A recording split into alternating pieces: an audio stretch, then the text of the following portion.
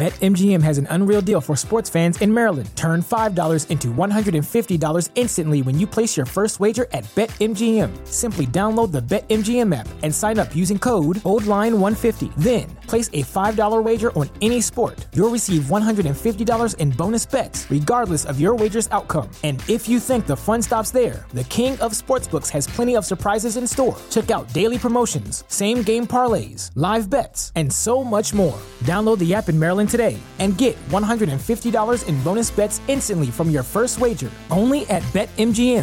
BetMGM and GameSense remind you to play responsibly. See BetMGM.com for terms. 21 plus only.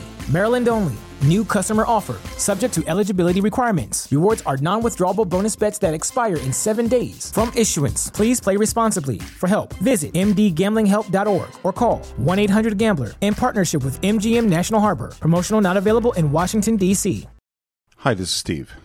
We've talked about so many great filmmakers on the Cinephiles, from the meticulous mastery of Stanley Kubrick to the wild genius of Orson Welles or the crowd-pleasing craftsmanship of Steven Spielberg, and of course, Alfred Hitchcock, the master of suspense. But there is no career in film that I've approached with more trepidation and awe than that of the great Akira Kurosawa. Kurosawa can be epic or intimate. He can tell a story of elegant simplicity or almost overwhelming majesty. His touch can be light as a feather one moment and hit you like a hammer in the next. Few films have stunned me with their sheer visual power more than Ron. Few films have challenged me more than Rashomon or moved me like Ikiru. And no film has done all of that at once more powerfully than Seven Samurai. This is a career unlike any other. His films are incredibly influential with more remakes and reimaginings than any other filmmaker, and yet, as entertaining as some of those copies might be, they all pale to insignificance when compared to his stunning originals. And so, the Cinephiles is devoting an entire month to the work of this great filmmaker, starting this Friday with an episode devoted not to a single film, but to the man himself. Then next week, we begin our exploration of his masterpiece, Seven Samurai. This will certainly be a two-parter, or maybe even three. Finally, we'll finish off the month of Kurosawa with a commentary track on a film of your choosing. Just visit our Facebook page or check out Cine_Files on Twitter or the Cinephiles podcast on Instagram to participate in the survey. You can also find a link to the survey on cinephiles.net, along with a new Kurosawa page where you can buy or stream some of his most important films.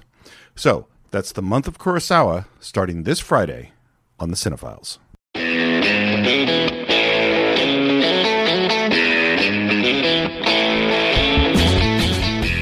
Hello and welcome once again to the Cinephiles, where this month we are not just entering the world of a great film, we are entering the world of a great filmmaker. My name is Steve Morris. I'm a filmmaker and directing instructor in Los Angeles, California. Hello, everyone. My name is John Roca. I'm a voiceover artist. I'm a writer and producer and host of numerous podcasts here around town, and also a mad lover of the director we're going to talk about. And I almost feel like I should be doing the Toshiro Mifune shuffle there to talk about this, because, brother, I think both of us have expressed our love for this director numerous times during our friendship. So to be able to finally talk about it on the podcast is exciting. Can I tell you something weird that just happened? Yeah. Is that I said we're going to talk about a great filmmaker, and that great filmmaker, of course, is Akira Kurosawa, Yep. one of the greatest filmmakers, regardless of all time. Mm-hmm. And then in the next breath, I said, I'm a filmmaker. Yes. That felt really weird.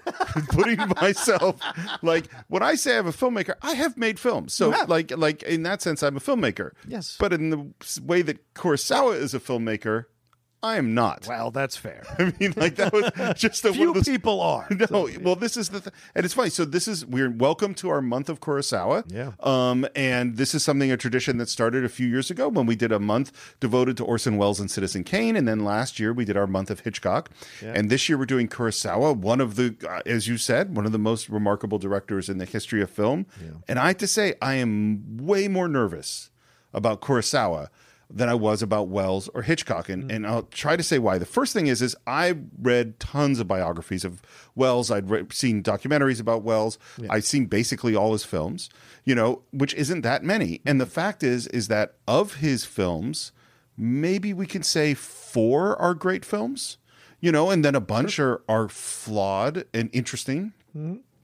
Hitchcock has way more films, but Hitchcock, who's also obviously a great director, the themes within Hitchcock are very clear. Like, he didn't work in different genres. He didn't, and on some levels we described, not that there aren't deep things in Hitchcock films. In general, he is not a deep filmmaker in the way that Akira Kurosawa is. Yeah. So Akira Kurosawa has 33 or 34 films, I think, Yeah. way more than Wells, and they are varied and complex. And the reality is, there are a bunch I haven't seen. Oh. So, so there's a whole bunch of movies where I go like, or the other thing is, there are a bunch that I have seen, but I haven't seen them in 15 years. Yeah. And so things like, I've seen Stray Dog, but I don't remember it that well. And so I continually, as I'm trying to research this and trying to get my head around like the monolith that is Akira Kurosawa, I've had a hard time. Like, I've been spending several days going, man, how do we dig into this? Well, the irony is that Kurosawa also did this with his scripts. He would spend numerous amounts of time, didn't know if he got it right, would start shooting and be incredibly nervous about how it would all turn out. And so I think you're honoring the spirit of Kurosawa by being nervous about it and being overwhelmed by it. And I appreciate and respect that. I've read that entire The Emperor and the Wolf book, and I maybe could remember 10 things because it's such an incredibly dense book. It's one I never finished. I think I started, I read 200 or 300 pages, and then it went down on the nightstand and it never went back up. It's a 978-page book or something. And then you've got that 3-hour documentary, which I always watch, that I love to pieces, about Kurosawa, that was released. And then you have all the Criterion Collection, documentaries or retrospective videos that they shoot about him that you can watch and everything like that. But I think you can know about Stray Dog and The Bad Sleep Well and Redbeard and these other ones, but the ones that people know and the people who listen to us, they want to talk. They want us to touch on the big ones, and the big ones because they're the greatest of his resume. Yeah, I think the other thing that's interesting is that Orson Welles did nothing but talk. Yes. He loved to tell stories about himself, and there are endless stories about himself. Hitchcock had a very, very public persona. I mean, the guy had his own TV show and was the host of the TV show. And whereas Kurosawa, particularly in the first half of his career, he didn't want to talk at all. Yeah. He didn't want to answer questions. What's that Japanese thing? It's like very respectful, but, let me have my space. Well, and he said, one of the things he said was, they said, well, what is the meaning of that scene in some movie? And he said, well, if I knew the meaning of the scene, I would never have had to film the scene. I could have just told people. And, well, that's kind of a cop-out on some level. I mean, there's so much of his films. I mean, Rashomon, obviously, but so many of them are like, well, what is he saying? Yeah. And they're not exactly answerable. And that's what I love about his work. Yeah. Here's the other weird thing that's going to be about this podcast. So, of course, I want to give some bio and talk about his life. Sure. Strangely enough, we already did that because back when we did Yojimbo, often when we tackle a new director, we give a brief bio. So we talked about his history, and I don't like to repeat myself on the Cinephiles, and yet I feel like that's kind of what we have to do. Yeah. So some of this, if you already heard that Yojimbo podcast, which I think was a good one, this is going to be, territory we've already been on, but we're going to go a lot deeper this time. The first thing is he came from a samurai family. His father was a military man who was trained in kendo, which is Japanese swordsmanship, and an officer in the Japanese military in the Meiji period. And Kurosawa was the 6th, I think, child, the youngest son, and he's born in 1910. And his father's job when he was a kid was he was the physical education teacher at his school.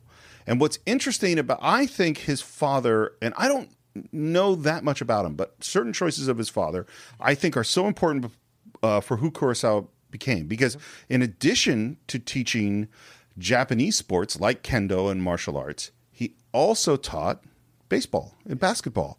And so he didn't have, which is interesting, particularly considering this is the Meiji period or just after the Meiji period where Japan has started to open up to the rest of the world, is that he didn't go like, we're doing Japanese only. And in addition to the physical stuff, he took the kids to films. Yes. American films, European films, encouraged them to read Russian literature, which Kurosawa's love of Russian literature, particularly Dostoevsky, becomes a really important theme in his life. And so this openness to poetry, music, film, and art from around the world seems so key to who Kurosawa becomes as an artist. Yeah, well, it certainly expands his mind of what's out there, and on the heels of last night with as we're recording this with the Golden Globes and Parasite, and what Bong Joon-ho said in his speech talking about if you guys could just read that little bit of inch of text, it's amazing how many more films you could enjoy. It's the same things, asking Americans who are film lovers to open their minds to foreign language films. On the same side, here's a Japanese man teaching his son to appreciate the American culture as well as the Japanese culture. It's a good mix, which we see. Very good point, Steve, which we see in his films as we go forward, how much his respect for John Ford, his respect for those American filmmakers comes through in the pieces he creates.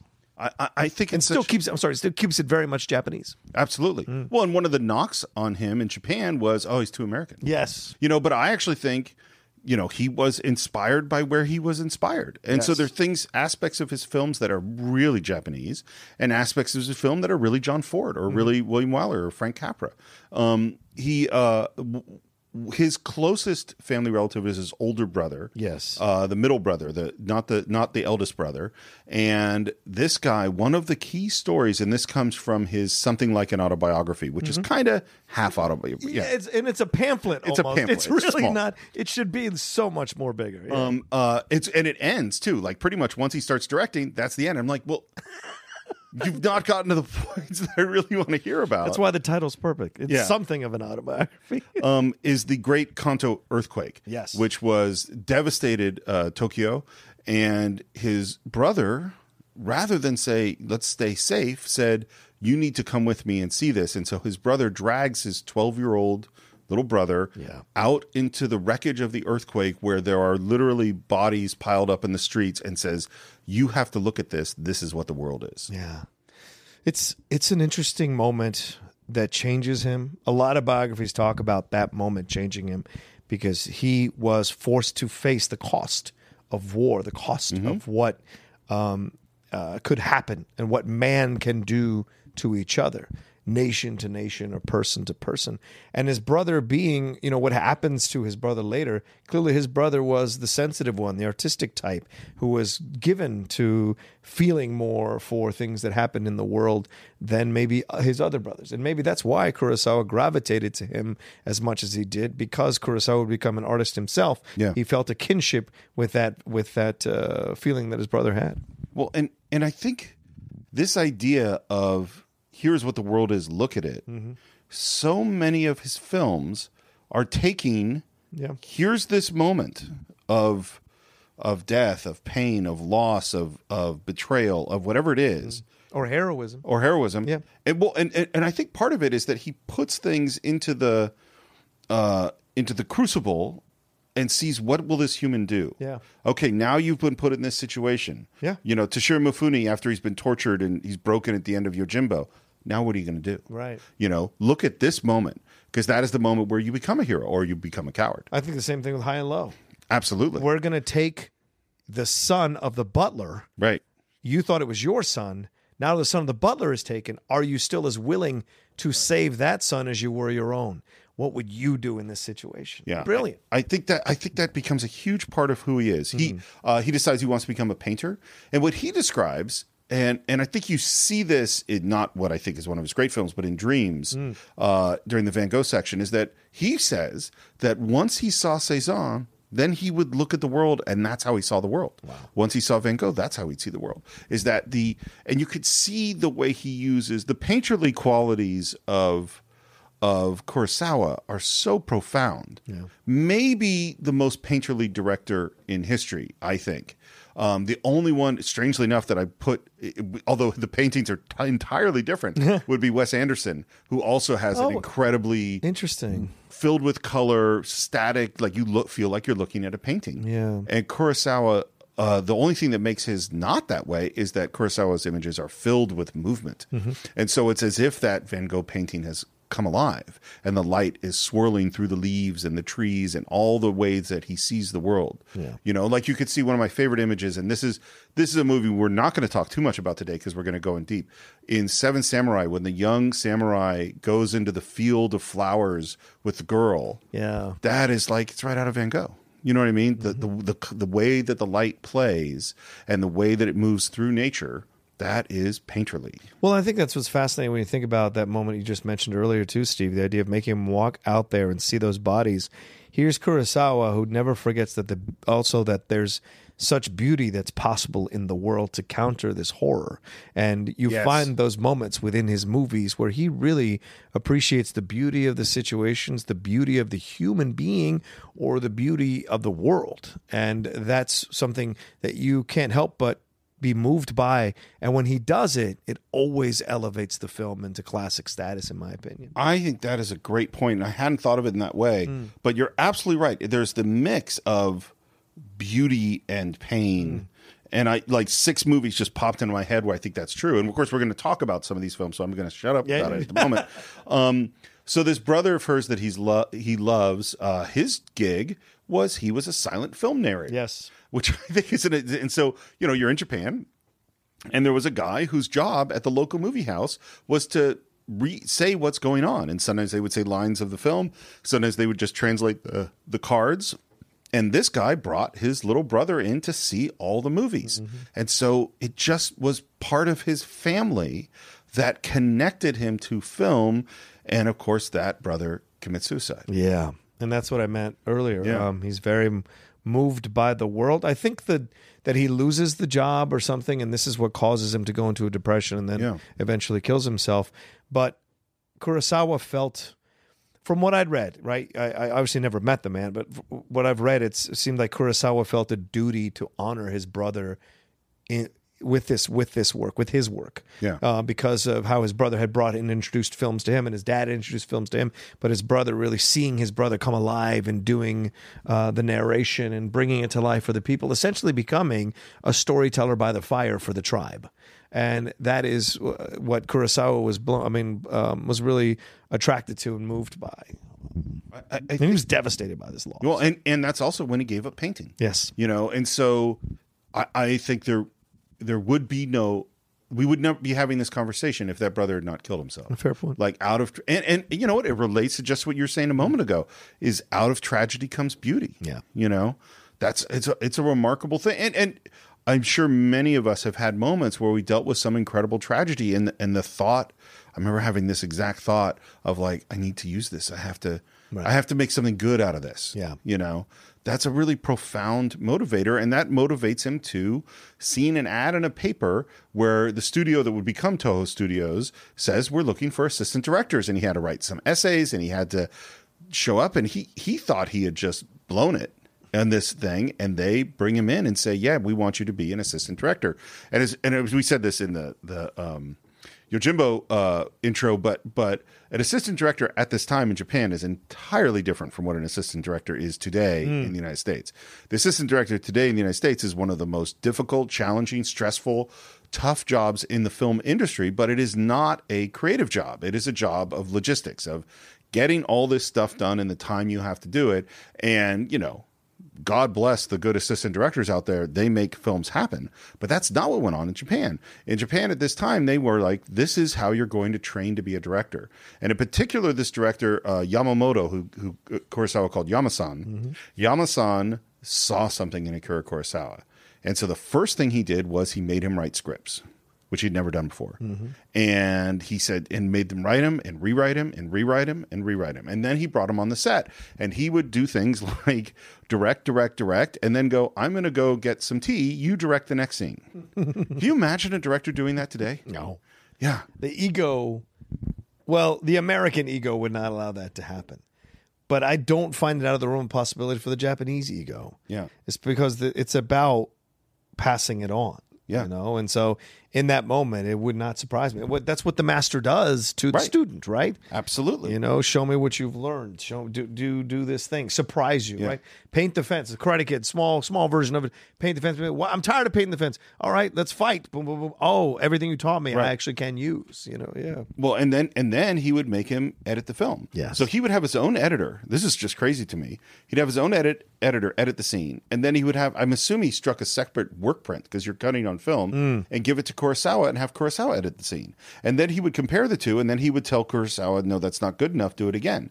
And so it's training. Yeah. And if you look at his career, Kurosawa, throughout his entire career, wrote on all of his films and edited all of his films. And he worked with other screenwriters. He always had other screenwriters. Yes. Partner with was really important to him. And he worked with other editors, but he was always in there cutting film. He essentially had a writer's room for every film. Yeah. As just one of the things I remember from the book, just endless sessions of them writing, all 4 people, 5 people surrounding a table, writing all together these scenes. Well, and what's so interesting to me, for a guy who was known as the emperor because of his temper and dictatorial ways, which is certainly true, he says over and over again, I needed collaborators. I needed cinematographers to tell me a better way to do it. I needed writers to challenge what I thought. And if you think of, almost all great filmmakers had great collaborators. Like the example that's popping in my mind is Pixar, which we think of as this, it must be the happiest, most loving place in the world. And it's like, no, Pixar is filled with constant people challenging each other to make it better. They compete all the time. When I did that one set visit or one visit to the studios for Inside Out, it was phenomenal to hear these filmmakers talk about how other filmmakers at Pixar challenge them all the time and question their decisions in a way to try to make the film better. And I'm like, what an incredible way to turn a possibly negative experience into a hopefully positive one. Well, and what he says you can't force a movie. And I think that is so true in everything I've seen and everything I've learned from doing the Cinephiles is that it's got to have a light of its own. He describes it as you plant a seed and you see what grows. And of course, having these other people challenging you is what's going to make it grow strong. Yeah. Your first idea, I'm going to just make that doesn't usually work that well. Yeah, right. One of the things he said he's not happy when the shot comes out exactly as he imagined. He's not happy when the actors do exactly what he imagined. He's happy when the actors and crew come up with new ideas and change things because that makes him have new ideas. Yeah. I think this is a great. So one of the examples of this is a movie at the very end of his career, which isn't, I wouldn't call a great film, but Rhapsody in August. Right. He's making the film. He's 80-something years old. It's a grandmother. It's like 3 generations in post-war Japan, and we have the little kids, and they're at like a spot overlooking. It might be Nagasaki because it relates to the atomic bomb dropping. And there's a shot where they're at this overlook, and there's a railing. And of course, Kurosawa has storyboarded everything exactly as he wants to shoot it.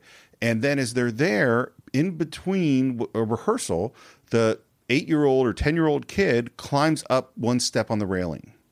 And he looks at that and he's like, it never occurred to me that the kid would do that. And then he thought, well, I'm an 80-year-old man. I would never do that because that would be really scary. But for the kid, it's not. And because the kid do that, he went, oh, I can't do this static shot. I should do a dolly shot. Right. And because he's doing the dolly shot, it changed the lighting. Because the kid was up higher, it changed the blocking. And that changed the dialogue. And everything changed just because this little kid stepped up one step on the railing. Yeah.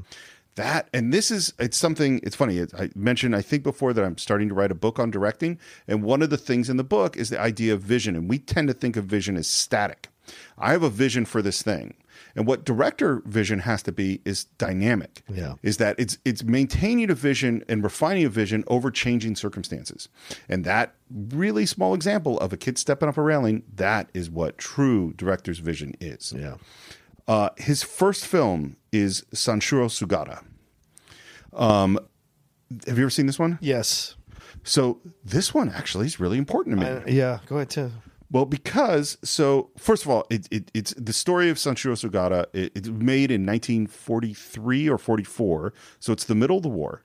And there was strong censorship from the Japanese government because they could only show things that were pro-Japanese in very, very specific ways. There's rationing. There's very little money. It's a very small budget. And he makes a classically sort of Japanese story. It's about martial arts, and it is a story where a young, big, strong guy wants to study with the local master, and the local master is a jiu-jitsu guy. And then he follows a bunch of the jiu-jitsu students, and they kind of start pushing around the master of the judo school. Judo is a more modern martial art based on jiu-jitsu, and that guy throws everybody into the harbor. Right. And this is like Mr. Miyagi and Daniel-san, throwing the bad Johnny and all those kids around outside the fence. And he goes, oh, well, I want to follow that guy. And he learns a little bit of judo, and then he goes out and goes to a bar and starts pushing everybody around because he's got some judo moves. And he comes back, and the master's like going, "Oh, your kind of judo is not like my kind of judo. Right. You know, you're very strong, and that's your problem. I can't teach you anymore. You're too afraid to learn what I need to teach you." And the guy says, "I'm not afraid of anything." And he goes, "Well, you know," he says, "Yes, you are. You're afraid to die." And he says, "I'm not afraid to die." And the master says, "Then die." And the guy throws himself into a lotus pond right outside the master's door and waits there for days just to die. And then there's this transformative moment, which I think is so beautiful. And this is the guy's first film. And he's sitting there after days and days, and he looks up at the moon, and he looks down at a closed lotus, and he looks up at the moon, and the moon becomes the lotus as it opens, and he realizes he wants to live. And that is the transformative moment. So this, to me, as a guy who was doing martial arts in my 20s, like I was like, this is that connection between the physical skill and the character and the spiritual awakening and the evolution of the human. And particularly the line, "You're too strong, that's your problem," which is definitely true in martial arts. Strength is frequently the enemy to learning proper technique, because you can compensate for things with strength and speed, and you can do it wrong and get away with it. And so the fact that he had to weaken to his lowest point, to next to death, to have the spiritual awakening. And so when I decided I wanted to be a screenwriter, and I went, what am I going to write my first movie about? I went, well, I don't really understand what screenplay structure is, so I'll just take a really simple, super clear screenplay, and I'll base my first screenplay on that. So my first screenplay is the story of an African-American Marine who studies Aikido in Japan right after World War II. Because most of the martial arts, when they came to the U.S., they came from soldiers, from veterans coming back from Asia, and that's who brought karate and judo and jiu-jitsu and all that stuff to the U.S. And so I wanted to make the story about, and so I just totally copied the structure, including the scene in the Lotus Pond. And of course, I gave Kurosawa credit. I mean, I didn't actually buy the rights or anything, but I studied that movie over and over and over again to learn how the structure of a movie works. Yeah. And so it became a really important film for me. I think it's also important to him. Of course. Not just because it was his first film, but also because, in my opinion, when I've watched that film, having read the biography on him, right, this is his brother. Oh, wow. This is, to me, this is idea what he would have liked to have had his brother learn or understand or accept or want to live versus wanting to die. The guy willingly, because the master understands that the guy has some kind of anger inside him that can destroy him. And so he says to him, "You're afraid to die." He says, "I'm not afraid. I'm gonna," because that's why he was picking the fights. That's why he's wanting to learn to fight. He wants to have the fight. He wants to, in some small way, maybe take his own, or have himself die in death. He finds a nobility in that. But it's actually having the strength to live that is harder than having the desire to die. Well, and it's also I want this skill to have power over other people, as opposed to I want this skill to have enlightenment for myself. You know, and so even though this is a small film, it's an action film. The fight scenes are great. This is one of the things, because one of the interesting things about Kurosawa, as opposed to Kubrick or Wells or some of the other great filmmakers we might talk about, he liked entertainment. Yes. He was happy to have a great action sequence. He wanted to do that stuff really well. But you also have this moment, and it's this moment I think we're going to talk about, is like the crux between life and death. And I think what I keep going back to with him is he's always asking the question, well, who are you? Right. Who is this person, and how will you behave now? It's always challenging the audience. Exactly. And those, themes of perseverance, like that's Karate Kid, it's Rocky, it's Die Hard, it's all of those, basic character things that we're going to see through Western films all the time. Yeah. The most beautiful is in 1944. I've never seen it. I've never seen that one either. It's factory workers, and he's trying to make almost a documentary about women working in the factories during World War II. Sanshiro Sugato 2 is right after that. I've never seen it. Yeah, I know. I've seen scenes from it. That one's tough to find. And Kurosawa hates it. Yeah. Yeah. This seems like he was forced to make a sequel. There's no money. He's a Hollywood filmmaker already. Japan is losing the war. You're gonna make this and sequel, he just kid. goes off and make it. The military forced him to do it. It just sort of what it was. I'm sure you don't. The next one is They Who Step on the Tiger's Tail. Again, I haven't seen it. Yep. Have you seen this one? No, I haven't seen this one, but I think it's a modern one for that time. I think It's a samurai one. Yeah. It's a samurai story, but there were no horses left in Japan because it's 1945. Right. The military forced him to make it. He didn't want to make this one at all. But it does start to show his inventive use of the camera and some of his lighting techniques and his painterly style that we're going to see later on. No Regrets for Our Youth is 1946. Yeah. That's another one I haven't seen. But it does... It again is him pointing at an issue, and the issue is there's a professor who was a communist, and now the government is, blackballed him, and then even someone gets executed as one of his students.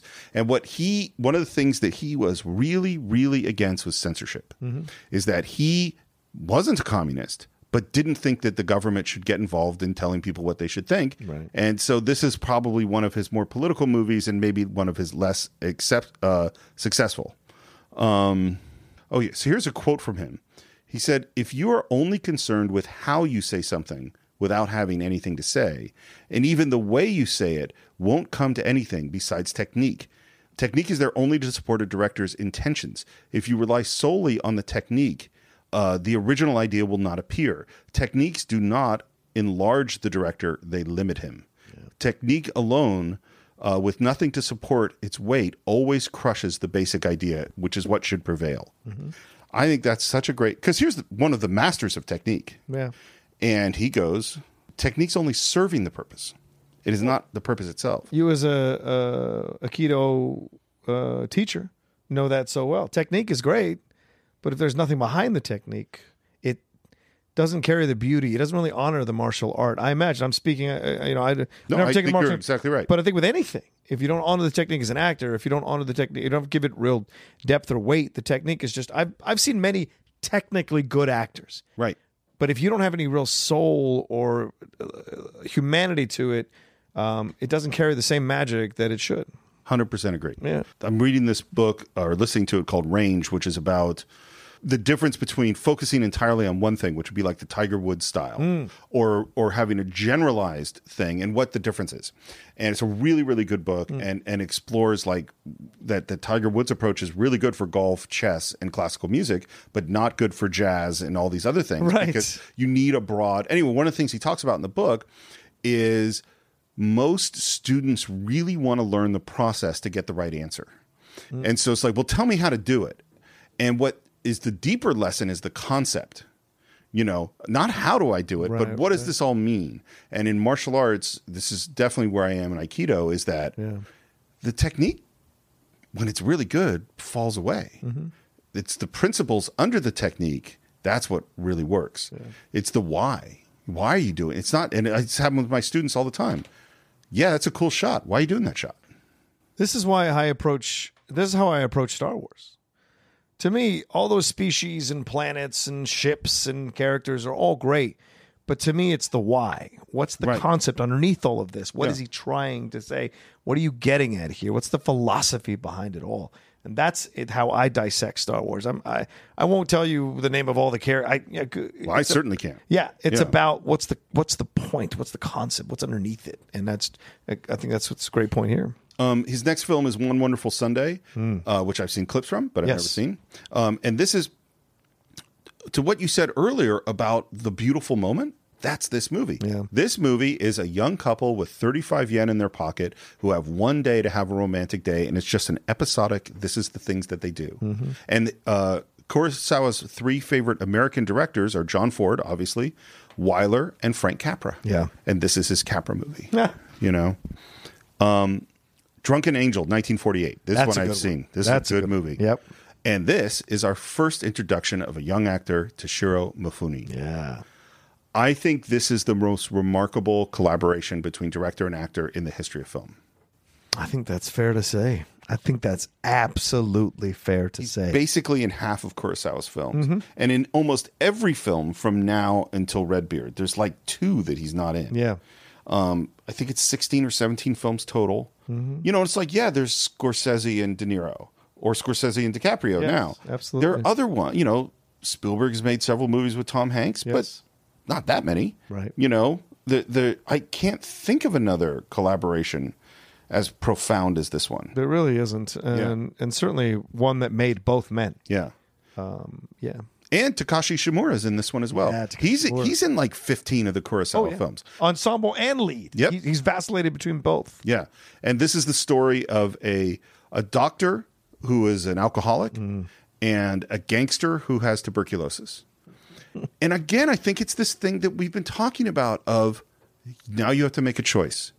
You're facing your own alcoholism and despair, and now you've met this person who's a bad guy, but your duty is to help heal him. And what do we do in these circumstances? Right. And the doctor has a sick daughter, and there's a lot of it's that going back to that earthquake, and this is what the world is. Look at it. Yeah. You know? What are your principles? What are your principles? Once they're actually challenged? Yeah. What is your real principles? And I think a lot of us can take lessons from that these days. Well, and the next film has a similar thing, which is this is one I haven't seen, The Quiet Duel, which is 1949. No, I haven't seen Quiet Duel either. And this is, again, but I looked up what it's about. It's Toshiro Mifune, and he's a surgeon in the war.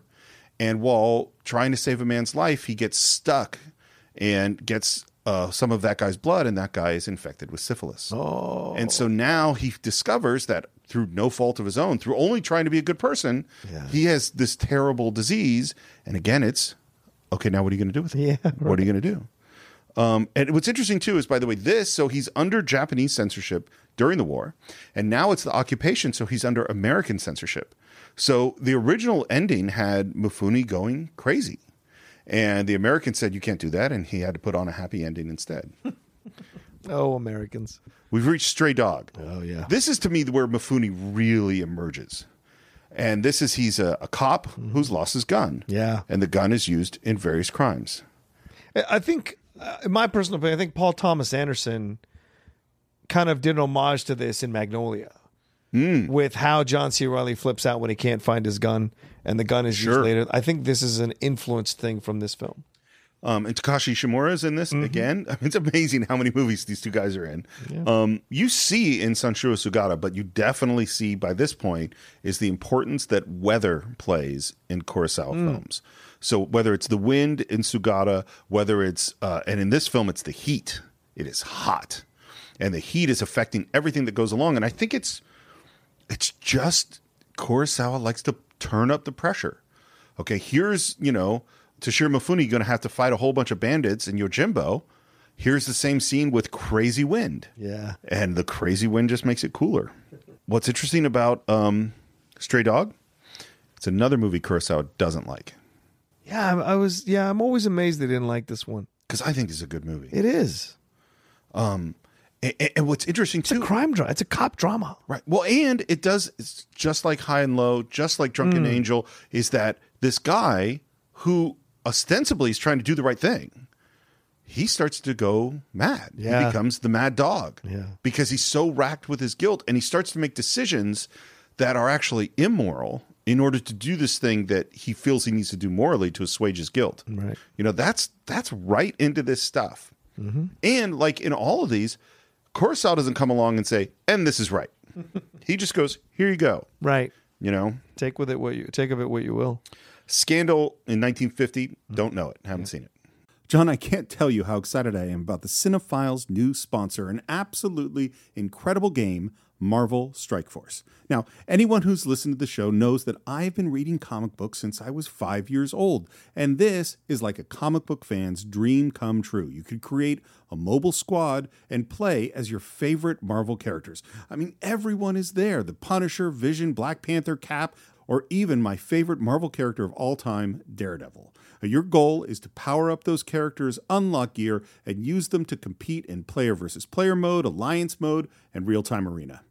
Yes, Stephen, as we speak, they are enjoying their 6-year anniversary. 6 years, wow. And you know what that means? Free stuff just for signing up via their unique link in the description. The anniversary consists of weekly events and bonuses. If you complete each event, you can receive special rewards and skins. Completing every single mission throughout the entire anniversary will result in an even more special reward. Make sure to log in each day and each week to take advantage of all the new characters that are being released specifically for this event. This will be Marvel Strike Force's most generous event to date, so don't miss out, y'all. Check out that unique promo code, and for every new user, please follow our link in the description and use the promo code MAXPOOL. Once again, thank you so much to Marvel Strike Force. We're very, very excited to have you sponsoring this episode. BetMGM has an unreal deal for sports fans in Maryland. Turn $5 into $150 instantly when you place your first wager at BetMGM. Simply download the BetMGM app and sign up using code OldLine150. Then, place a $5 wager on any sport. You'll receive $150 in bonus bets, regardless of your wager's outcome. And if you think the fun stops there, the king of sportsbooks has plenty of surprises in store. Check out daily promotions, same-game parlays, live bets, and so much more. Download the app in Maryland today and get $150 in bonus bets instantly from your first wager. Only at BetMGM. BetMGM and GameSense remind you to play responsibly. See BetMGM.com for terms. 21 plus only. Maryland only. New customer offer. Subject to eligibility requirements. Rewards are non-withdrawable bonus bets that expire in 7 days. From issuance, please play responsibly. For help, visit mdgamblinghelp.org or call 1-800-GAMBLER in partnership with MGM National Harbor. Promotional not available in Washington, D.C. Say goodbye to your credit card rewards. Greedy corporate mega stores, led by Walmart and Target, are pushing for a law in Congress to take away your hard-earned cash back and travel points to line their pockets. The Durbin-Marshall credit card bill would enact harmful credit card routing mandates that would end credit card rewards as we know it. If you love your credit card rewards, tell your lawmakers, hands off my rewards. Tell them to oppose the Durbin-Marshall credit card bill. Okay. Rashomon. Yeah. Do you remember when you first saw it? Yes. Once again, I mentioned this numerous times, at Charlottesville, Right. at the library, On the Laserdisc. Yeah, seeing it. Saw a lot of the Kurosawa films for the first time that way. I wasn't the biggest fan of Rashomon the first time I saw it. It has grown on me over the years. I am 100% in agreement. So I'm 99% sure Seven Samurai was my first Kurosawa film. Oh. And then I think I saw Yojimbo next. And then I heard, okay, Rashomon's the next one. And I was in college, so I'm maybe 20 or 21. Yeah. And I love the samurai thing and the sword fight thing. And so in my mind, Rashomon was going to be another one of those. Right. And then I watched it. And what so frustrated me as a young person was I went, well, what is the truth? I mean, there is a real truth. Yeah, you wanted the answer. And in fact, there is no way to figure out the answer. No. For those of you who haven't seen, Rashomon is the story of a murder and a rape told from multiple perspectives, including the ghost of one of the people that was the ghost of the guy that was murdered. Yeah. And in the end, there's some things that line up, and there's some things that are like, no, these can't both be true. Right. And It's the original fake news. well, this is where I've sort of come to today, which I was like, oh no, this is the Rashomon is the truth. Rashomon is the truth. Yeah. Because we all interpret what we see in different ways, and we all forget conveniently certain things or chronological things because we have a narrative we want to tell about our experience in a situation. Well, and one of the things that's been proven over and over again, which it seems just so counterintuitive, is the more traumatic the experience, the less good we are at remembering what the hell happened. True. And so like you think about, like just things from recent is there is the podcast Serial that was about this murder. Man, that's Rashomon. Yeah. Because you're listening to, I don't know, I mean, you listen to it? Yes, I did. It's great. And what you keep waiting for is like, oh, well, this is going to be the truth. And then you hear something else and you're like, fuck. Yeah. Well, they both can't be true. And what you're hearing is interviewing all these people about a thing that happened a while ago. And you're going like, well, did you leave the library at 3 or 3:15? Well, we don't know. And if we knew, maybe we'd know the truth, but we're never going to know. You know, or there's I think it's the Making a Murderer documentary that's on Netflix, and it's the same thing. I mean, there are things in there where I go like, I don't think that guy had anything to do with this. But there's also sort of, well, wait, if you weren't a bad guy, why were you there at that time? And the answer is I believe there is real hard and fast truth out there. But often finding that truth and being 100% certain of it is very difficult. Oh, yeah. Yeah. Like an example that Sam Harris uses that I like is that there is a truth of exactly what number of birds are on the ground on the planet Earth right now. There is a number. Yeah. But we will never know that number. It would be impossible. And as soon as you tried to count them, some birds would move, and then the number would be wrong. So there is a fact, but we're never going to have access to that fact. Right. And memory and self-interest and all those other things is that the thing that I remember is not the truth. And this is why I also think Rashomon is such an important film at that time, 1950, 5 years after the war. Who is Japan under American occupation, right? Who are we? Right. Who are we trying to tell ourselves that we are when we dropped 2 massive nuclear bombs and killed countless citizens? And we tell ourselves we're the good guys. We tell ourselves we did the right thing to save lives. That's a calculation. Who knows if it was true or not, but it's a calculation. And so this whole idea that this event happened and there are multiple people telling you different things of what they think actually happened, right, which all serves their own truth, their own purpose, their own narrative, their own their own construct that they've constructed to function in the world. And this is such a brilliant film in that way, because I think Kane does that too in a kind of in a pseudo way with what Orson Welles did. But this film is fascinating because I think at the time it is all these different narratives that are going on about what other people are telling you your truth is, and you're saying, no, this is what I think happened. This is how I saw it. This is what's really going on. And you have conflicting narratives all the time. Well, and the fact is that you can't trust your own memory. Right. You know, I mean, that's one thing about having a kid is my kid would come home and say, this kid stole the ball from me. And I go, well, is that the truth? And it might be that the kid took the ball. Right. It might be that Jax had just taken the ball from that kid the moment before, but he's not telling me about that part of the story. My son is not a great observer. So there could be facts that are happening all around him that he was unaware of. So in his mind, the story might be true. And it could be he's lying to me to not be in trouble. Yeah. And so there's all these levels of lying to yourself, lying to someone else, not really understanding the situation in the first place, or not seeing another person's story that came and how they interacted with you and what it meant. And so I think we're treading water when it comes to truth. You know, as much as, like I said, there is a number of how many birds are on the ground right now. Yes. There are real facts, and people that dispute the idea that, you know, like that. No, there are facts, and some of them we can find out. But some of them, like dropping the atomic bomb on Hiroshima and Nagasaki, anyone who says that's a hard and fast, simple, good, bad, right, wrong thing, they're not paying attention. Yeah. That's as complicated and difficult a thing as we can ever talk about. Rashomon was a short shoot. Yes. Pretty simple. Shot in under a month, I think. There are not a lot of sets in Rashomon. The studio didn't like it. Too abstract. It didn't do very well critically in Japan. And one guy from the Venice Film Festival saw it and said, why don't you submit this? Now, Japanese cinema at the time was not important. Yes. Nobody in the world was looking, I'm not saying nobody, but in terms of looking at the hubs of world cinema, Japan was not one of the places. And they said, okay, we'll submit it. It was like Russia, Italy, France. And of course, the United States. And the United States, of course, yeah. Yeah, and England. Right. Yeah, but not Japan. Right. And it wins the grand prize at the Venice Film Festival. And suddenly, Japanese cinema and Kurosawa in particular are thrust onto the world stage. Yeah. It is just a huge, huge deal. What's really crazy is this is really only his second. So Japan would divide things into historical films and modern films. And Sugata, which was in the Meiji period, they consider that modern. So this is only his second historical film. Right. That's Those Who Tread on the Tiger's Tail and Rashomon, which is, of course, what we most know him for. Yeah. But then the visuals, and again, weather, like that rainy gate, the visuals in Rashomon, the way light plays in the forest as we move through it, amazing. The wind.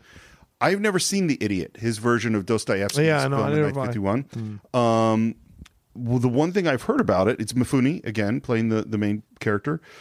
He does love Dostoevsky and Russian novels, and the thing that I've heard about it is it's too true to the book. Is that it's not, you don't see Kurosawa strutting his stuff because he's really, really reverent of Dostoevsky, which, and if you look at Dostoevsky, what is he looking at? People in crisis moments and choices between right and wrong and morality and ambiguity and gray areas. And, you know, Kurosawa doesn't consider himself an existentialist, but those themes are really there. Yeah. Ikiru. Akira, oh man. This is the one that challenged me as a Kurosawa fan. Because like you, Steve, I saw Rashomon first, then Samurai, then Yojimbo, then Sanjuro. Yeah. I think I even saw Kagemusha before I saw I did. I definitely did. Akira, Yeah. right? And Ron. I certainly saw Ron. Yep. And then I saw Akira. And I remember renting this on DVD in LA. It's a 3-hour film. Yeah. And it asks a lot of Where the main guy dies halfway through. He is suffering with cancer through the whole film. It's a beautiful film in terms of its message. It's Takashi Shimura. Takashi Shimura playing the lead, but he is like he's a nobody. He's a low-level worker at a government job. Yep. He gets stomach cancer. He has the dates he's going to die. Like there's predicted when he's going to die, and it starts to change him. And in him becoming more aware of the world, more in touch with what he's going to lose, the beauty, once again, the beauty of the world and the tragedy. The same thing. Right? He is trying to pass that on to whoever he can pass that on to. And sometimes he's ridiculed and sometimes it's accepted, but he is just like the clock. He is constant to get to where he's going. And then you have that moment with him on the swing where he goes all the way back to that time of being a kid. And you think about, and it's a film that struck me as poignant because it's like, well, that's the thing with all of us. As we get older and farther away from being a child, the life gets tougher and harder and all these things come in, but we never lose that desire to go back to that time and remember when everything was possible and things were happy if we had any semblance of a happy childhood. And I love that moment. Plus his voice is, the score is so great. Oh, score. Yeah. What I think about it, and I haven't seen it. I'd say this is the one that I most wanted to watch again based on my research of Kurosawa, because I was probably just out of film school. So it was probably late 90s that I saw it the last time. And what I remember from it is that you would like to believe, like if Steve Morris were making this film, I would go, this person discovers that they're dying. They learn profound lessons about what their life has been and seeing the beauty in the world and connecting with other people and doing positive things. And then they touch all these people who gain this positive experience and they die and we're all happy about it. And that is not what Kurosawa does. Because, and I think, again, it goes to the like, here's the earthquake, look at it. This is the world. Is that certainly our main character does that when he discovers he's dying. He looks into the face of death and he discovers profound things. But the essence of him, the profound things that he's learned, they don't get passed on. Yeah. Not completely. Like he does touch some people in some ways, but the people go on. And the whatever that was of him dies with him. And some people are like, oh, but did he commit suicide? Did he, like, what happened? Right. Like, they don't really know because we don't actually get to transmit the totality of our experience to people that survive us after we're gone. We remain unknowable, to some degree. Like, I think about the death of my dad, and I wasn't there when he died, but I was certainly around him when he was getting sick, and he didn't transmit to me his truth, Right. We talked a couple of times, but in the end he was a mystery to me on some levels, and on some level even the people you're closest to are mysteries to you. Oh, sure. Yeah. And that makes this movie, it's a rough film in a lot of ways. But it's an honest film. And I think that's what I love about the film when I come back to it is he's an honest portrayal. He doesn't go for the easy cop-out, the nice ending, blah, blah, blah. He shows you how humans really do. Yep. He completely short-circuits the feel-good movie by showing you an actual process and journey and how some people would react to it positively and negatively. While also showing you... Or indifferently. While also showing you real beauty. Yes. Yeah. I mean, that shot of him on the swing, as sad as it is, it's beautiful. Yeah. And this is... And who is the most visually stunning director? There's a long list. Sure. But Kurosawa's on that list. There are iconic shots within his movies, certainly. So this came right after Rashomon. This is a huge hit. And then next is 1954 and Seven Samurai. Yeah. I mean, what a run. Well, and the thing is, Steve, think about this. He's just been thrust onto the world stage, as you said. Most directors might crumble from that pressure. Yeah. This period is his most creative and legendary period of filmmaking. And we're going to talk about Seven Samurai, so I don't want to spend a lot of time here. But the big thing that I do want to say is that this is an important film for the world. Yes. In the way Rashomon is not. Not that Rashomon's not an important film, but it's not a popular film. Right. Because it's difficult. And Ikiru is difficult. But Seven Samurai, people would read those little tiny subtitles and would experience this. I mean, this is a world-changing film. And yet, it's a 3-hour samurai film. Yep. It's so groundbreaking in that way. Who ever thought a 3-hour samurai film? Yet you never feel it. Yeah. And again, it's, of course, Takashi Shimura and Toshiro Mifune. Yeah. They're both remarkable actors because they play such different parts. And no matter what film you watch them in, their ability to play status up and down the range is incredible. I mean, Mifune has already been a lead and a very solid lead in a number of his films.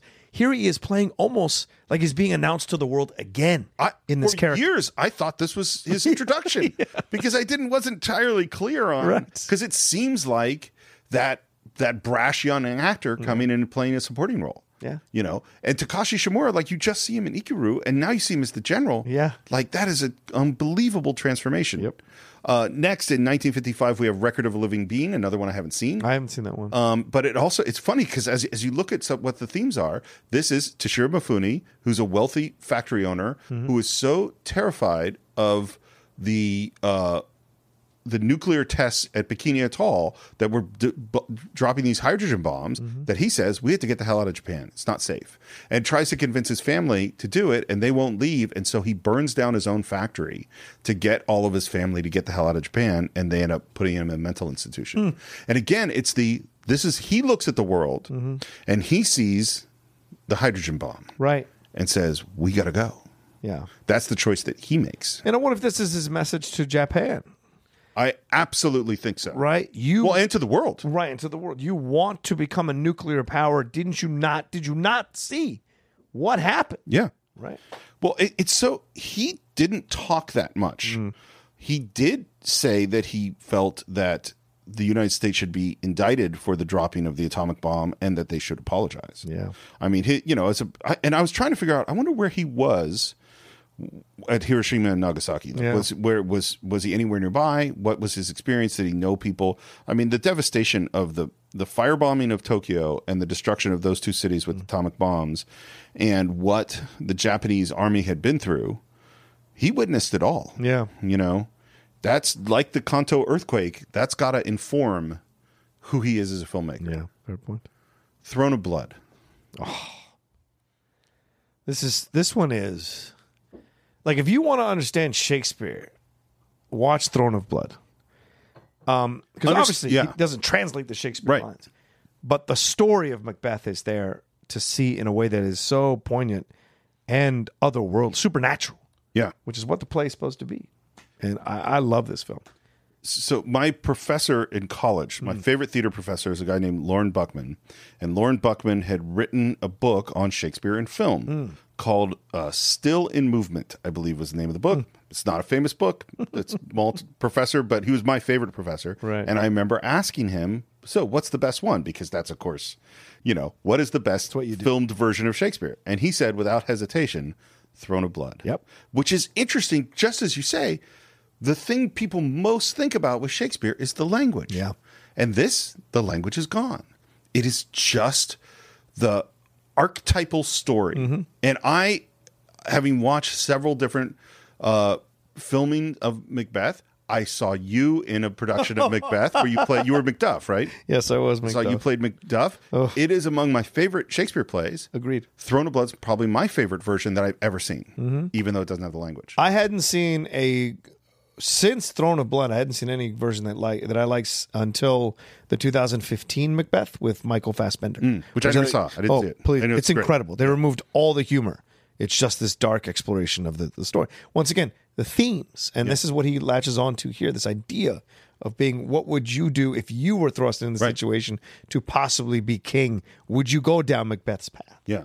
Well, and it doesn't one of the things I dislike in many versions of Macbeth I've seen is that the people making the play or the movie have already condemned him. Yes. And I like, no, he has to Right. be admirable. You have to be with him on some level. You have to connect to understand him. Yeah. The journey is not Lady Macbeth. The journey is Macbeth. Yeah. You know, Lady Macbeth is a tragic figure in how it ends up with her, but Macbeth has to feel like you have to be saying the whole time, no, why are you doing this? Stop. Yeah. Stop. Turn around. Please. Yeah. And you have to feel that so that when the turn happens, you're just despondent that he's done this. Yeah. You know? Well, and for Macbeth, each step has to make sense. Yes. Well, I've done this. Well, now I'm going to have to do that. Mm-hmm. Well, now I have to do that. I also think the Lady Macbeth of Throne of Blood is one of the most disturbing and scary and painful. And it's because, Kurosawa loved no drama. And this is the thing about him. So we know he loves Dostoevsky and Russian literature. We know he loves impressionistic paintings. We know that he loves music from around the world, like the bolero that's in Rashomon, which isn't Ravel's bolero, but it's similar. Like we know that he draws from all these places, but one of the places he draws from is no drama, Which is NOH, no drama. Yeah, NOH drama, and aesthetically so much because Throne of Blood is really theatrical. Yes, very very theatrical and very formal in a way that his other films are not, and that he's really pulling on that classic no drama. And again, Toshiro Mifune. Yes. I mean, just as incredible manic best. Yeah, unbelievable. And his death with the arrows is one of the scariest things I've ever seen in film. And those are real arrows. Yeah. Those are real trained archers who are shooting at Mifune. Really close to him. Yes. Dozens of arrows. I don't know how they pulled that off. I don't either. That's extremely kind of got that's so if we ever so we're going to do a commentary track. Yeah. This is on our survey. And I believe Throne of Blood is one of them that's on the list as a potential. So if we do that film, we will find out. We will know the answer to that question. Well, I think this also begins the anger that Mifune starts to feel with Kurosawa. Yeah. This idea of like, you don't take care of me, you put me in these situations, blah, blah, blah. But I mean, I think both men carry the weight for the breakup of that friendship. Mifune was an alcoholic. Mifune didn't treat his kids that well. Mifune had his own. He was a playboy. And so you counter that with the very staid Kurosawa, who was of ritual and rigid rules. But also a serious drinker. Yes, also himself a serious drinker. Yes, absolutely. And a dictator. Yes. The emperor. So it's like, I mean, the wolf. Honestly, it's surprising they stay together as long as they do. Of course. Yeah. The Lower Depths I've never seen. It's based on the Gorky play. Yes. And then Hidden Fortress. Yeah. Which is, I haven't watched it in a long time. Is totally fun. Yeah. And what's interesting about it to me is it's another samurai film, is that he had been pushing against because the old style Japanese samurai film was like a classic old school Western. Lots of adventure, lots of honor, lots of like very kind of stiff, fun, escapist material. Yeah. And with Rashomon and Seven Samurai and Throne of Blood, he's pushing against that in all sorts of ways. Hidden Fortress, he goes, let's do it. Yeah. Let's have some fun. Yeah. And it is a lot of fun. Yeah, and ladies and gentlemen, you would not have Star Wars without Hidden Fortress. Yeah, it is. Please know that. There's a general and a princess, and there's two bumbling peasants, and they're essentially the droids. And there's wipes. And there's wipes. Well, that's thing he's been doing from the beginning. He's done wipes. Yeah. This is his first widescreen movie, which I can't. It's kind of stunning to me that we have to get until 1958 before he shoots widescreen. And once he does, he never goes back. And I know I've talked about this in a podcast at some point, but with his writing partners, this was the process for Hidden Fortress. He had 3 writing partners, him and one guy, and then these 2 other guys. And they would go up in the mountains and they would drink a ton. Yes. And then 2 of them would come up with a trap. So they go, these guys have gotten surrounded by bad guys. And then they hand that script to the other guys, and the other guys would come up with how to get out of the trap. Yeah. And then they would trap the characters in the next trap and hand it back. And I think, to me, like one of the biggest connections to Star Wars is that's the trash compactor. Do you know what I mean? Oh, good point. You know what I mean? It's like we're going to trap our and then we're going to trap them again, and then we're going to trap them again. Right. How do you get out? I think for those of you who want to write action films, this is a great way to do it. Yeah. Is the trap. And it's funny because I was thinking about this. It took on a more profound meaning. So this is on the just like adventure level. But then I thought about everything we've been talking about is I'm going to put a character in the situation. You have stomach cancer. Yeah. You have tuberculosis. You have to face, you're afraid of the bomb. You think your kid's been kidnapped, but no, it's the chauffeur's kid. Like, okay, what are you going to do? And this idea of you are, what I think Kurosawa is really interested in is not the why do people do things, but the how. Okay, what do you do? How do you behave? Right. What choices do you now make? And one of the things he talks about, he believes that these movies are these organic things. So he creates the situation and then sees what his characters do. Yeah. You know? And in this case, it's really fun. In some of the cases, it gets pretty dark. Yeah. The Bad Sleep Well. I don't think I've seen it. I saw that one on TCM recently. That one took me 3 days to watch. Yeah. It's slow, but it's an interesting corporate drama about how one man is manipulating a situation throughout because he's been wronged by the boss. Right. This whole His father's been killed and he's married under false pretenses and all this. And it's Mifune. He's exacting revenge on the entire company for what happened to his dad. And so slowly but surely he manipulates everybody into the situation. And is corrupted himself to some degree. And Takashi Shimura is in this as well. Yes. These guys. Yojimbo. Yeah. So you can hear our podcast on Yojimbo. Fair. We've talked about a big thing, but the thing that occurred to me is like, this is 1961. It's Toshiro Mifune again. I believe Akira Kurosawa's scripts and films have been adapted by more other filmmakers than any other director. Wow. So, and of course, we've talked about Magnificent Seven, which is based on Seven Samurai, and Yojimbo, which becomes Fistful of Dollars. It becomes Last Man Standing. It becomes the Bruce Willis one. There's one that's The Warrior and the Sorceress. I don't know what the hell. Okay. And you look at Seven Samurai, which is A Bug's Life. Yes. It's Battle Beyond the Planet, Battle Beyond the Stars. You know, and the remake. Omega Doom is Yojimbo. You know, and I had to say, like another Seven Samurai, it's not really the same. Episode 4 of The Mandalorian. Yeah. That is the Seven. I mean, it's only two warriors, but we have a small town getting attacked by bandits, and we go get the hired help to come in, and they teach us how to defend our town against the bandits. Man, that's Seven Samurai. Yeah, and also there's an anime called Samurai 7 that is the Seven Samurai in the future. That they did. You guys have to see that. My friend Colleen Klinkenbeard is the voice of the main actress. It's an incredible adaptation of Seven Samurai set in the future. Well, what's so weird about it, though, with all of these, is that you can take the structure of the Kurosawa, or even me writing my own screenplay on Sanshiro Sakata, is you could take the structure, but what Magnificent Seven, a movie that I love, doesn't have is the depth. Right. You know what I mean? Right. Is that there's that asking those deeper, more complicated, more human questions that Kurosawa does that mostly gets stripped away. Yep. Even the young kid who, ends up staying in the town, it doesn't carry the same weight as when the kid does it in Seven Samurai. They're really different. It's the difference between a 2-hour movie and a 3-hour movie. Yeah. And it's the difference between Kurosawa and, is it Sturgis who directed? Sturgis, yeah. Sanjuro 62, that's the sequel to Yojimbo. Just fun. Totally fun. High and Low, we've already talked about it. Oh, man. But Mifune plays a industrialist about to make a big, huge deal, thinks his kid gets kidnapped. And by the way, it's a huge deal that will save the company. It will save the company. Because he's about to get taken over by his corrupt partners. He believes that his kid has gotten kidnapped and is ready to pay a huge ransom, and then finds out it wasn't his kid. His kid's fine. It was the chauffeur's kid. And what do you do? Right. Because if he pays this ransom money, he won't have the money to do the takeover to save his company. Yep. And it's fantastic how many moving pieces there are. And like Ikiru, it actually is kind of in two parts because the kid comes back halfway through. And now we're off, it's the high and low. And Mifune's world, the world of the wealthy, is the high. Right. And now we're going to go off into the world of the low. And Mifune the character comes from the low. Yeah. So him finding his way back to the low to discover who it is, and with those detectives, when he has that confrontation with him at the end with the person who took the kid, it is a fantastic confrontation. And I think that spurs Springsteen's song in Nebraska, Mansion on the Hill.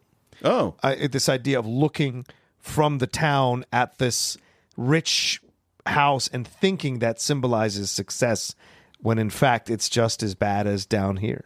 Well, and it's interesting, the questions Kurosawa is asking, it's easy to be moral when you got a lot of money. Yeah, of course. But when your own stuff is really at risk, well, that's when the test is. Right.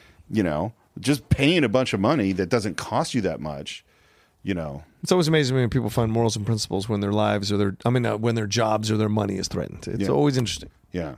And this one has someone we should have mentioned before who's in Yojimbo is Tatsuo Nakadai. Yeah. And he is starting to show up in these other films. He's one of the detectives in High and Low. Yeah. He takes over for Mifune down the road. Yeah. Well, and this is the end of Mifune because our next film, which I have never seen, is Redbeard. Redbeard. Mm-hmm. Yeah.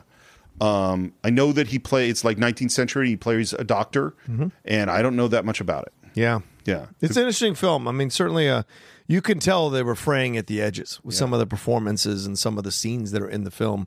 It almost because it's an old doctor teaching a young doctor about blah, blah, blah. And it's almost like Mifune passing on the torch to the young actor to take over for him as he's moving off.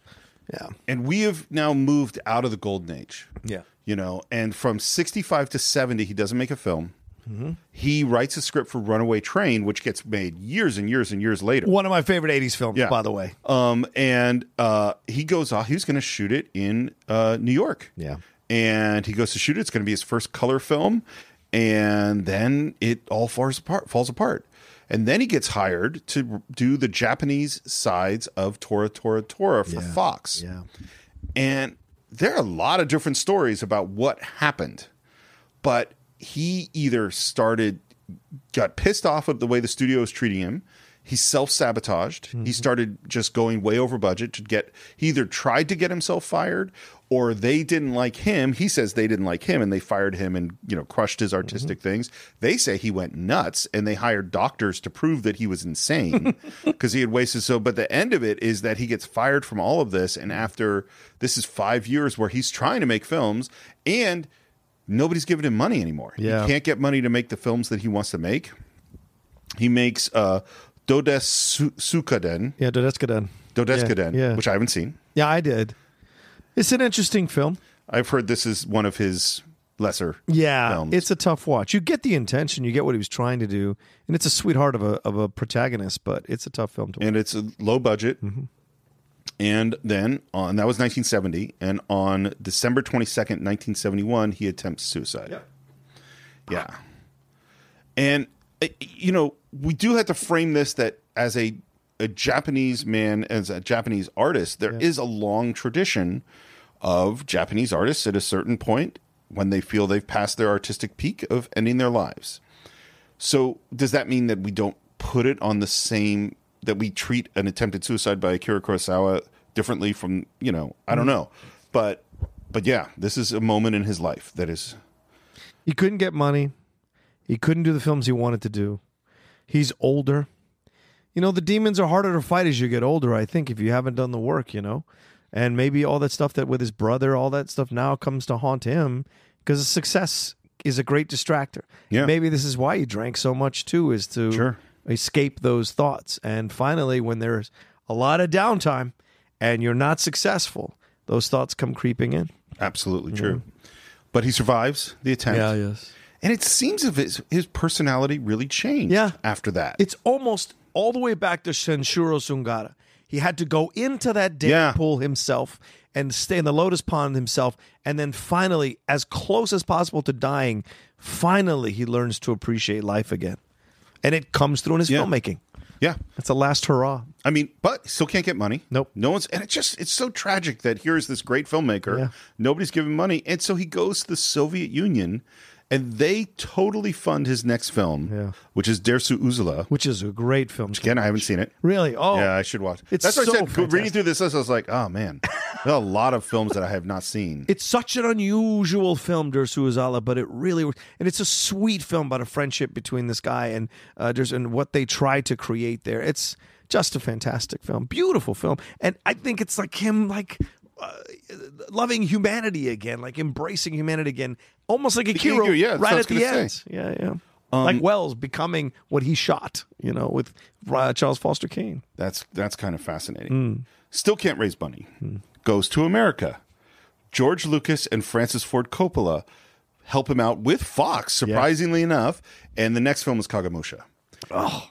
And I go like, man, if people thought he was done, that he'd gone through some, fallow years, Kagemusha's a great movie. Yeah. It's a really good movie. It's beautiful in color, too. Yeah. Like, the samurai things are really vibrant. And he pushes the color. Yeah. And into a level of abstraction sometimes that's really gorgeous. And this is a story about a criminal who looks just like the Lord. Right. Kind of a classic. This is Dave. Yeah, this is totally Dave. Yeah. That is exactly what it is, because then the Lord dies, and then, like, what are you going to do?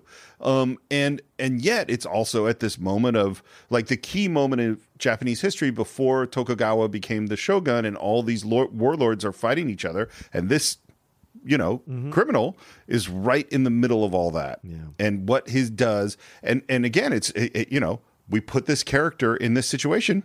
What are you going to do? Yeah. It's a really good movie. Yeah. And then the movie that just blew my mind is 1985 and Ron. Ron was the one, man. Holy crap. I remember seeing, honestly, Steve, I think this may be the first Kurosawa film I ever saw. Wow. Because I think it was showing in D.C. at the Uptown. So you saw your first Kurosawa film maybe in the theater? I know I saw the first time I saw Ron was in the theater. Wow. It might have been a reissue, whatever they call it, whatever they call it when they bring it back, but a re-release. Yeah. But I know that I saw it in the theater. I know I saw it in D.C. And I know it was right when I was beginning to love film. And I drove into town to watch it from Virginia. And I remember just shaking after the film was over because I'd never seen anything like it. I don't think there is anything like it.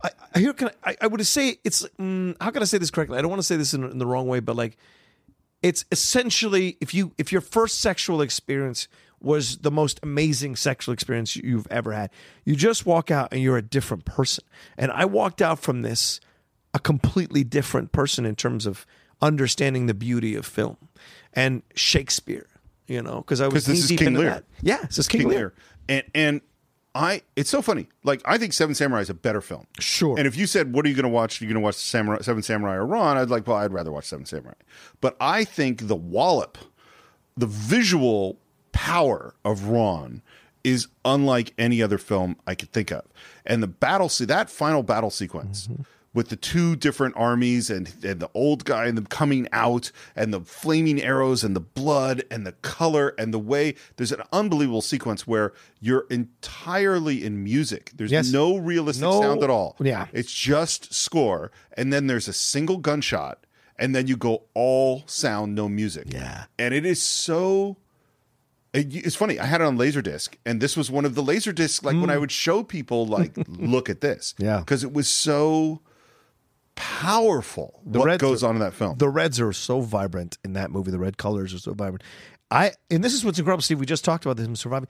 This is the most confident film that he's ever directed. This is him at the height of his powers as an older director, understanding what works and what doesn't work, and having the confidence and the guts to put all that whole scene of just music, that whole scene of just sound, like it's guts that the audience is going to go with you, that you earn these moments. It's a confident film, man. Two things about it. One is, it follows this kind of theme we've been talking about the whole time, which is that there's the great man, and he has a conception of the world, and he believes in that conception of the world, and I'm going to split up my kingdom in this way, and believes he knows what's going to happen, and then has to face the fact that the world is not at all what he thought it was, and that, in fact, as the Lord, he had been protected from what is the reality, and then he comes face to face with the chaos and violence and sadness and hopelessness and just plain madness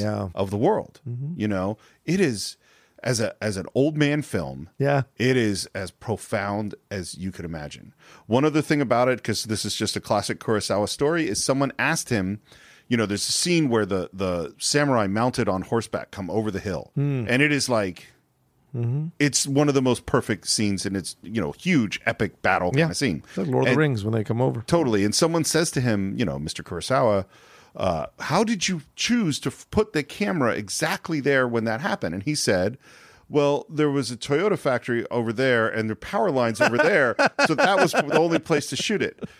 And that is both awesome and a complete BS. Yeah. Because yes, that might have been true, but the lens you chose and exactly where you put the camera and the angle, the timing and the blocking of how you choreographed all these horses and how you rehearsed it, that's all you know, but I still like the story. Yeah.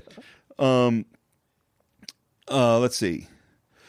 And now we get into what I will say are the lesser films. Yeah. The last of which I've never seen, but Dreams I've seen. Yeah, Dreams is good. And Dreams is like, it's little, it's his dreams. It's uneven, but it's still good. Visually, some of them are really, really cool and really interesting. Scorsese's in it.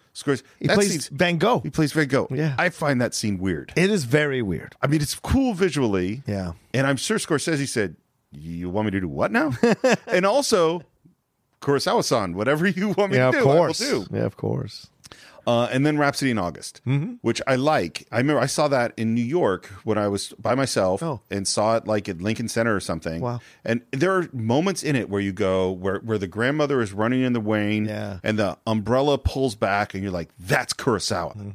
But it's also weird because it's color and modern and Richard Gere is in it. Yeah, Richard Gere is weird to be in it. It's really weird to have him in it. Yeah. It's interesting. And the last one, which is Madadayo, I've never seen. Have you seen it? Oh, no, I haven't seen that one yet. It looks really interesting. Yes. It's like a chemical medicine factory, and it's all about the Japanese conformity within the factory. And, it looks really interesting, but I have not seen it. I feel, from what I've read about the film, I feel this is his message, his final message to Japan. Yeah.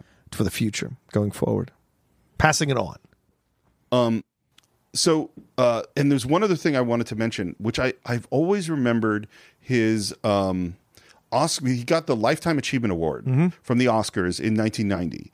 And I've always remembered his speech. And I want to read it to you because I just found this to be so profound. He said, in Japanese, obviously, he said, "I'm very deeply honored to receive such a wonderful prize, but I have to ask whether I really deserve it." Of course, everyone laughed. He says, "I'm a little worried because I don't feel that I understand cinema yet. I really don't feel that I have yet grasped the essence of cinema. Cinema is a marvelous thing, but to grasp its true essence is very, very difficult.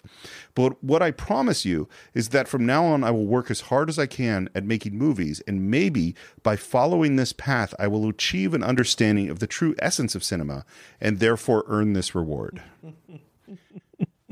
Ever the student. That's what I love about it. Ever humbled by the medium. Well, and it's like, of course this is a speech. Yeah, and of course he's putting out a certain image. But it also is the thing that you talk about in martial arts, you talk about a lot of different disciplines, is beginner mind. Yeah. Is that no matter how long you've done it, you should still approach it to some degree. I have more to learn. Yeah. And I love that this guy, at the end of his career, one of the most revered people in the history of film, receiving an award from the most august body, theoretically, of lifetime achievement, says, I need to keep learning. Yeah. I love that. Yeah. John, do you have final thoughts on Mr. Akira Kurosawa? Wow. How does he pass? Do we say how he passed? I don't know. We should probably say how he passed. All right, let's find it. Hold on. Or what year? Look, I had a lot of stuff. I'm sure you do. Yes, of course. We filled an hour and a half. I love it. Let's see. So Madadayo is 1993, and he dies in 1998 at the age of 88 of a stroke. It was in Tokyo, too. Surrounded by his family. So, yeah. So, John, yeah, we've gone on a long journey through the life of one of the greatest filmmakers in history.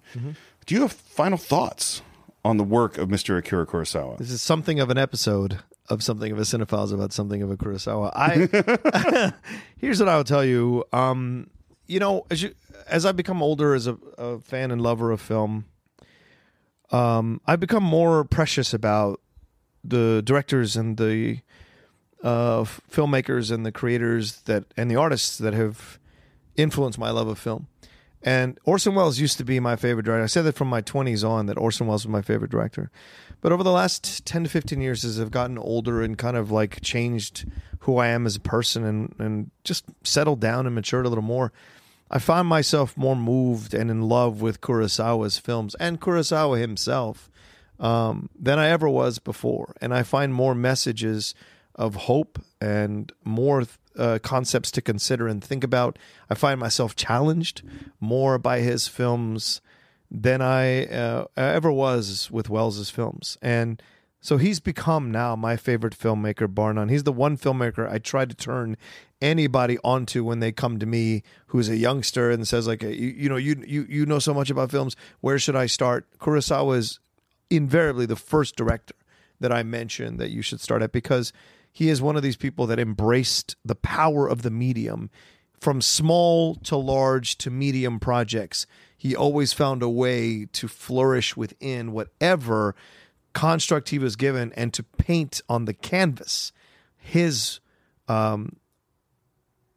vision so well and so thoroughly and so completely, and moved all of us universally, regardless of country, to fall in love with the characters, to feel for the characters, to go on their journey, and to be changed afterwards from his films. So I think no one leaves a greater legacy, and the story is incredible. Look, Sinatra tried to kill himself too, and then bounced back from that to create some of the most incredible work ever. So sometimes you see this in great artists. They are driven to create these master works, and when they can't do it anymore, there's a despondency that creeps in. But when they bounce back even more confident and more driven to leave a legacy of their work. And Kurosawa can be taken in stages and enjoyed thoroughly for those times. And I think that speaks to a master artist and someone that I think we'll be talking about till the world ends as one of the top filmmakers ever. That's great. And I've been struggling as you've been talking, trying to think of how do I sum up my feelings about this guy. And what I think is, I think he might be the deepest filmmaker. And I don't mean deep in that it's the most saying the most profound things, although it definitely says profound things. I mean that you can keep going back to him in a way, and it's like Kubrick is an amazing filmmaker, and there's always something, even with his very emotional films, that's strangely clinical about Kubrick. And it's weird to say that a movie like Clockwork Orange or The Shining or something like that would be clinical, and yet there's something, because he's so rigid in the way he creates things, and is so meticulous. Spielberg has made great adventure films and great dramatic films, but there's very little drama in his adventures. Yeah, do you know what I mean? Like it's not, you don't go, I love Raiders of the Lost Ark. It's not deep. There's nothing in there. Other than it's great at what it is. Whereas Seven Samurai is great adventure, but there's a lot in there. Yeah. Wells, in his moments of genius, maybe has the highest level of genius of any filmmaker, but he's so uneven. Yeah. And there's so much where his hubris and his situation and all that stuff. Whereas, Hitchcock is the great craftsman and the great understanding of what he would call pure cinema and that all that stuff. But there's not depth and complexity in Hitchcock the way there is, whereas Kurosawa will point his camera at these moments in life and make you look at things like he had to look at the earthquake, and yet be drawn into them and then see them again, and they're deeper and more complicated. And there is something unknowable about Kurosawa. Yeah. When you get to the end of Psycho, you know it. You know what it was about. You get to the end even of Schindler's List, and you go like, I understand what that movie was about. You get to the end of Rashomon or Ikiru, you don't. Yeah. You go like, oh, what? And then you take it with you out in your world. I guess, it's funny. Maybe it's that unknowable quality that's making me struggle so much to sum him up, And one more thing that I don't feel, I just want to add this because I don't feel like we said it enough. The visuals of Kurosawa's film, where he puts the camera, how he moves the camera, the use of weather, the use of lighting, the movement, all of that stuff is just, they're shot after shot after shot that you cannot believe how gorgeous and how profound it is. And the music too. Oh, great music. It's so iconic with all these movies. Yeah. And it draws from all the different Europe and from Japan and from all over the world. Yeah. So I guess that is what we think about Akira Kurosawa. We have so much more to do. I feel like in this month we're going to go next to at least a 2-part Yeah, episode we'll see. on Seven Samurai. There's so much to talk about there. And then we're going to be doing a commentary track. If you want to vote for what commentary track we should do, you can go to visit our Facebook page or any of our Twitter or Instagram pages, and you can see the survey we have up there. Of course, we want to hear what you think about Akira Kurosawa. In particular, what's your favorite Kurosawa film and why? Visit us on our Facebook page. Just do a search for The Cinephiles. You can support the show on Patreon, patreon.com/The Cinephiles. You can subscribe to us on iTunes, YouTube, Stitcher. Leave us a review. We really, really need them. They help people continue to find the show. We really want to grow our audience. You can buy. We're going to put up, just like we did for Hitchcock, I'm going to put up a whole page devoted to Kurosawa with a whole bunch of Criterion collections and stuff you can check out. Also, movies you can stream. Go to cinephiles.net. And as always, you can reach me at SR Morris on Twitter, SR Morris1 on Instagram. John, where can they reach you? Yeah, you can reach me at The Roca Says on Twitter and on Instagram. And Steve, if you don't mind, I have to have a bit of an unconventional send-off, as most of you know, I was released from Collider. I was let go from Collider, along with Mark Riley and a couple other people recently. So we've had to go out on our own. And I responded by rededicating myself to my YouTube channel. So if you would like to come be a subscriber, and to all of you that have come to subscribe, from 153 subscribers to almost 8,000 subscribers at the time of this recording, it's been such a humbling experience.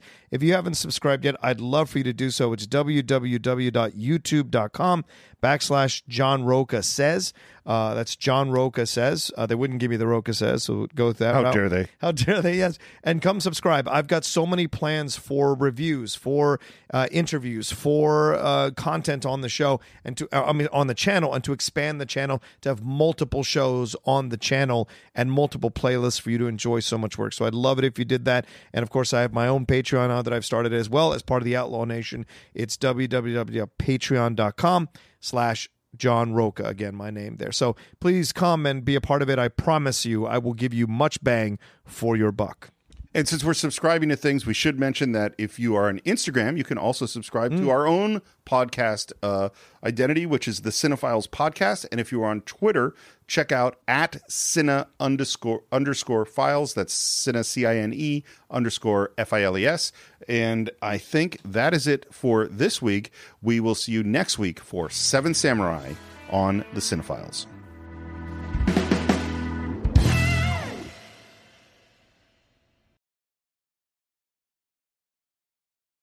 BetMGM has an unreal deal for sports fans in Maryland. Turn $5 into $150 instantly when you place your first wager at BetMGM. Simply download the BetMGM app and sign up using code OldLine150. Then, place a $5 wager on any sport. You'll receive $150 in bonus bets, regardless of your wager's outcome. And if you think the fun stops there, the king of sportsbooks has plenty of surprises in store. Check out daily promotions, same-game parlays, live bets, and so much more. Download the app in Maryland today and get $150 in bonus bets instantly from your first wager, only at BetMGM. BetMGM and GameSense remind you to play responsibly. See BetMGM.com for terms. 21 plus only. Maryland only. New customer offer. Subject to eligibility requirements. Rewards are non-withdrawable bonus bets that expire in 7 days. From issuance, please play responsibly. For help, visit mdgamblinghelp.org or call 1-800-GAMBLER in partnership with MGM National Harbor. Promotional not available in Washington, D.C.